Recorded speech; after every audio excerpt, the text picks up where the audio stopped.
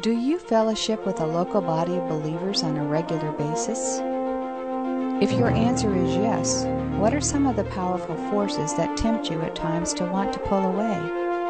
If your answer is no, what has caused you to drift? As we close our mini-series on the church in the New Testament perspective, our study leader Dave Wyrtzen challenges us to resist the powerful undertow that pulls us towards isolation. We've been studying together how we need to learn to accept one another. We first of all need to decide we're going to live together. We need to devote ourselves to one another. Then we need to accept one another. Then we need to forgive one another. And last week we talked about the fact that in the process of living together, that our old nature is going to bite and devour at times. We're going to slip into sin. And then we're going to need to restore one another. And last week we talked about mending broken nets. And we talked about that whole ministry, not of rejection, not of condemnation, but a ministry of restoration. And I just wish we would pray that the Holy Spirit would just be a tremendous restoring influence, that we would be able to just reach out to believers that have kind of moved away from God's family, moved out of fellowship, and begin to really restore one another. This morning we want to get into two more one another concepts. First of all, we want to talk about the mutual encouragement of sharing our faith with one another. And then we want to close with the mutual counsel and warning that should take place among God's people.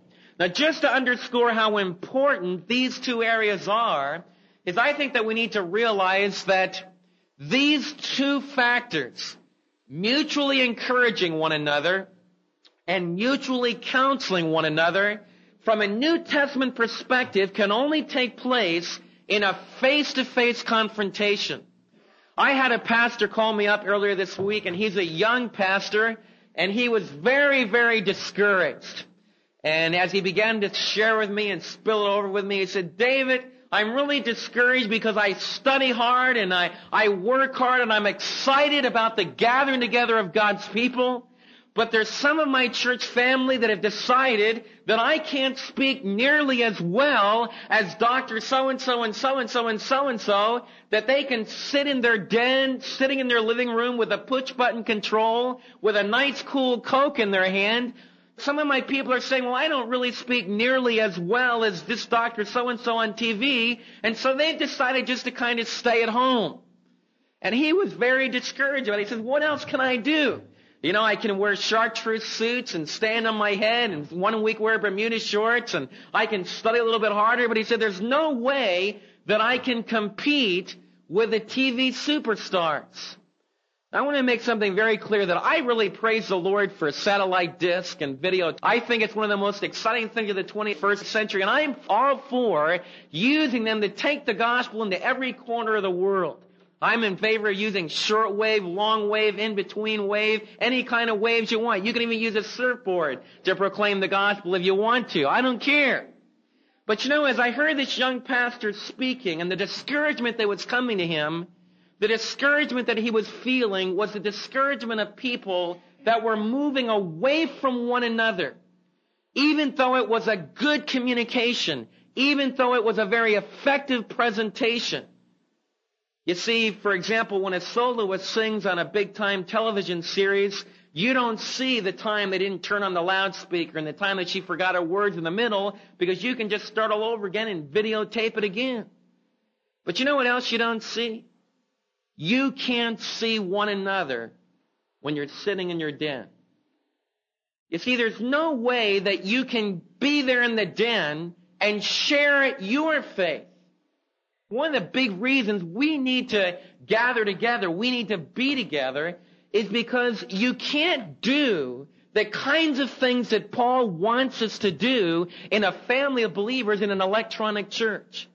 And so I just tried to underscore to this young pastor, don't worry. You don't need to feel intimidated. You don't need to feel the competition, because the Holy Spirit's always going to be moving among His people to realize that they need one another. In fact, as we began to analyze what he was saying, it was really only one or two people in the congregation that were moving away from one another and starting to get more involved in the electronic media than they were in a flesh and blood body of believers. I want you to turn your Bibles to Romans chapter 1, verses 8 through 17, because the great apostle Paul in Romans chapter 1 talked with some believers that he had never seen before. He had never met the Roman believers, and in Romans chapter 1, verses 8 through 17, he talks about some reasons why he wants to see them face to face. He talks about some things that can only happen among a group of believers when we're together. When I can reach out and hug you. When I can reach out and shake your hands. When I can look at you eyeball to eyeball. There's some things that can only happen in that personal time. Look at verse 8. Romans chapter 1, verse 8. First, it's kind of a stress on, this is one of the most important things that I want to share with you. I thank my God through Jesus Christ for all of you, because your faith is being reported all over the world. Look at that verse. The great apostle Paul is writing to a group of believers that he's never met, and he begins by stressing how thankful he is to God for that group of believers. Notice he's a good southerner. If you translated this verse correctly, it should be, I thank my God through Jesus Christ for you all. That's what he says. Now that's really important. I want you to understand that the Apostle Paul, in working with believers, communicated to everyone that was there that he was thankful to God for them. And I want all of you to realize, as we gather together this morning, I'm really thankful for every one of you. It amazes me at the beginning of almost every one of the Apostle Paul's letters, he begins by saying, I thank God for y'all. And that communicates that one another. It communicates the fact that the great apostle Paul realized that it was a miracle that God had caused people to believe. And when those people believed, they became God's children. And because they were God's children, they were the most special people in the world. Not people that can be proud of themselves, because it's all by God's grace. But none of us should forget that we are someone that we should be thankful for. And I hope you thank God for your own personality. I hope you thank God for the person sitting next to you and on down the line, that there's a tremendous feeling of being thankful, because every person that's here today is precious in the Lord's sight. And the Apostle Paul communicated that not just as some big possibility thinking kind of an idea. He meant it. It was reality, because these people, through Jesus Christ, had become God's children. So Paul begins by saying, I thank God. And we always can thank God the Father through Jesus Christ. We must always remember that we can never pray, we can never have access to God, but by one person. And tell me who that person is. Who's the only person in all the world that you can say, through this person, we have access to God? Tell me who it is. Tell me again, real loud. Tell me louder. Good. The reason I ask you that was I was in Poland. They believe there's someone else that you have access to God through. I'm serious. In Poland, you have access to God, according to the popular belief of the people, through the Virgin Mary. Not even through the biblical Virgin Mary, but through a conglomerate of a patriotic Madonna-type figure. There's little idols of Mary all along the road. Even as you're driving down the highway, you stop about every 5 miles and you can see people worshiping a shrine. You can walk into hundreds of churches. There's hundreds of churches all over Poland where people are praying supposedly to God through the Virgin Mary. And that's not scriptural. And what makes it so tragic is because Jesus Christ is the only mediator. When Paul says that he thanks God for these Roman believers, he says the right thing. It is only through Jesus Christ that we can talk to God. I hope every one of you realize the tremendous privilege that you have to pray to God through Jesus Christ. When we just stopped a few minutes ago and we prayed to God, God really heard us. God's ears, God the Father's ears were just as wide as they could be. Not that they have to get wide, because He knows everything. But when we prayed to Him as His children, like a child would pray to his daddy. And it's because of what Paul says here. Through Jesus Christ, we have access to the Father. But then he thanks the Lord for a very specific thing. Because your faith is being reported all over the world. What is Paul saying? All over the world, people are learning about the fact that there's a Roman believing church. There's a group of believers in the city of Rome that have come to believe. To bring it right up into the world that we live in, just like the Roman church had a testimony, we have a testimony. Pray for that testimony. Satan hates that testimony. Satan wants to do everything he can to destroy that testimony. But by a miracle of grace, he has not been able to do that yet. And let's praise God for that. And the waves of faith and the waves of influence, I believe, have only begun. I want you to be a church family that prays for the world. I want you to pray for a mighty moving of the Spirit of God in all the world and believe that we can have a part in that. That's the way Paul believed. When Paul wrote to the Roman church, they were on the verge of becoming a church that in the 2nd and 3rd centuries would have a worldwide impact. And I believe there's no reason by the Holy Spirit's power that we can't be a part of the body of Christ, that we can say, I thank God because the faith of Midlothian Bible Church is being an encouragement and an uplift and a strengthening factor in the body of Christ all around the world. That's the way Paul prayed for believers. In verse 9 he said, God, whom I serve with my whole heart in preaching the gospel of his Son, is my witness.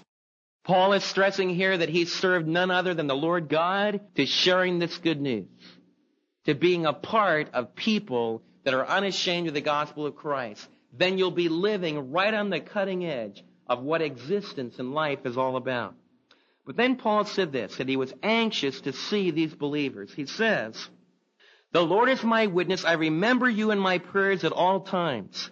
And I pray that now at last, by God's will, the way may be open for me to come to you. Now, in other words, Paul is expressing the fact that he prays for these Roman believers repeatedly.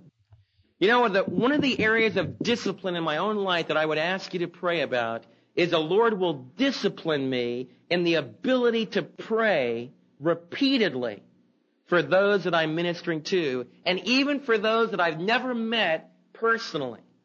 One of the reactions that I have when someone comes back from a trip and I haven't been able to be a part of that trip, I feel a little bit left out. I feel like, man, they got to do this and they got to go there, and what's little old me doing and what can I do with it? And what it makes me do is to kind of withdraw from it. What I want you to realize, based upon what Paul is sharing here, we can have a great ministry by praying for people that we have never seen. Paul prayed repeatedly for a group of believers that up to this point he had not met. Now that really underscores, I have a hard time praying for people that I see every day and every week. I've shared with you before, I find it much easier to get into the car and listen to the announcer on KRLD all day long. A friend of mine was sharing with me about that. He said, Dave, I want you to really pray for me. I love to listen to the news all day. You know, when I'm traveling around. And I said, well, join the club. So do I. It's just easy to do that. You know, you can turn on the news and keep in touch with the world. And even though they tell you the same news over and over and over again, I find I'm hooked on it. Anybody else ever have that problem? I mean, I'll listen to the same forecast over and over again. I know it's wrong. No, I'm only kidding. But I want you to pray for me, because this passage really convicted me this week. Here was a man that had never met the Roman believers, and yet he could tell them, I pray for you repeatedly. And you go, oh, he was just talking. He was like those people, you know, you go to a family gathering and they go, oh, I haven't seen you in the last 3 years since the last person in our family died. And boy, I'm just so sorry about it. And you're sitting on your teeth, baloney. You know, we won't get together till the next wedding or funeral. You know, we're not that close. We all say things. Oh, I wish I could see you. And we know we're not going to see him for the next 10 years. And we know deep in our hearts we really couldn't care that much about it. Paul wasn't like that. In fact, a guy that says, listen, if you don't believe I pray for you every day, I call God to be my witness. That's pretty strong. You see, Paul said, if you don't think I'm praying for you, even though I've never met you, I call upon the Lord God of the universe as my witness. That's pretty credible, isn't it? And that's kind of a man that Paul was. You know, the world has yet to see another man like the Apostle Paul with the power of God that was upon him. Now, none of us are going to be Paul because the Lord only made one Paul and the Lord only made one of us, and we're all going to play our role in the body of Christ. But Paul is a marvelous example of the things that are really important in life. Here is a man that lived a lifetime and found reality. And one of Paul's top priorities was to pray for fellow believers. I believe that we haven't even begun to realize what God could do if every single one of this room, on their way to work, on their way back home, in between times, maybe as they're mowing their lawn, as you're washing the dishes, I don't think we've begun to see what it would be like if every one of us could stand up and testify, as God is my witness, I pray repeatedly for the family of believers. Do you have problems with somebody? Does someone kind of grade you the wrong way? Does their personality turn you off? You know how to deal with that? Pray for them. You know, I find it changes my attitude about someone completely when I start to talk to the Lord about them. I can be up on my haunches, angry, wanting to get them, really feeling badly about what they're doing. And I start to pray for them. And I notice that God does a very subtle thing in my life. He starts to change my attitude and makes me for them instead of against them. That's what holds people together in the family of God. And that's what Paul had. Paul was an apostle who repeatedly prayed for families of believers. You get to the end of Paul's epistles, and he starts reaming off names. You know, how many of you have ever wondered, you got to the end of the book of Romans, and suddenly there was a list of about 30 names. How many of you have ever skipped over those names? A lot of you have. I have. Sure. Why do we skip over them? Because we don't know any of those people. Well, why do you think, under the inspiration of God, that God saw fit for Paul to list through all these people? Because God wanted to show us that the Apostle Paul was the kind of a man that knew individuals and prayed for individuals and was burdened for individuals. You want to get so you remember names? Pray for names. Pray for people. Jot down the names of people that you meet along the way and start praying for them. And pray for them every day. I believe Paul must have had a prayer list, because you can't repeatedly remember all these people unless you jot them down. I think Paul would be riding in a boat and you'd see him early in the morning ripping out his list. He'd probably have it scroll he was shaking out. And he would start praying for these believers. Lord, pray for the believers in Ephesus. And Paul would start going through the believers he knew in Ephesus. And he'd say, Lord, I pray for the Corinthian church. So-and-so is having trouble. A major part of Paul's ministry was that ministry of praying for fellow believers. You say, Dave, why do you think it's so hard to pray? Because I don't think I'm doing anything when I pray. Any of you have that trouble? You see, I think I'm really doing something when I'm doing what I'm doing now, which is what I love to do the most in serving God's family. I love to teach and I love to talk publicly. For one thing, it takes a lot of energy and it's active and trying to hold your attention and asking the Spirit work. I really feel that the Spirit of God's doing something when I'm talking. But when I'm praying and I'm all by myself and nobody knows, I find it's really hard for me to convince it. And also, if someone comes in on me, I feel like they might look at me and say, what in the world are you doing? You're just sitting here. Why don't you do something? I say, I am doing something. I'm praying. They say, I mean, really do something. Somebody even was joking about raising support. You know, a missionary will say, I want you to pray for us. I want you to pray for our ministry. And all of us say automatically, yeah, I know what you want. Get my wallet out. Would you pray about the building? What are all of you thinking? We need to put a little bit more on the offering plate this week. Isn't that the way we think? We automatically jump from prayer to activity. What I want you to realize is spiritually, prayer is the activity. Prayer is what makes it all happen. Prayer is what enables the Holy Spirit, by a miracle of God's plan, that we would be included in what He is doing.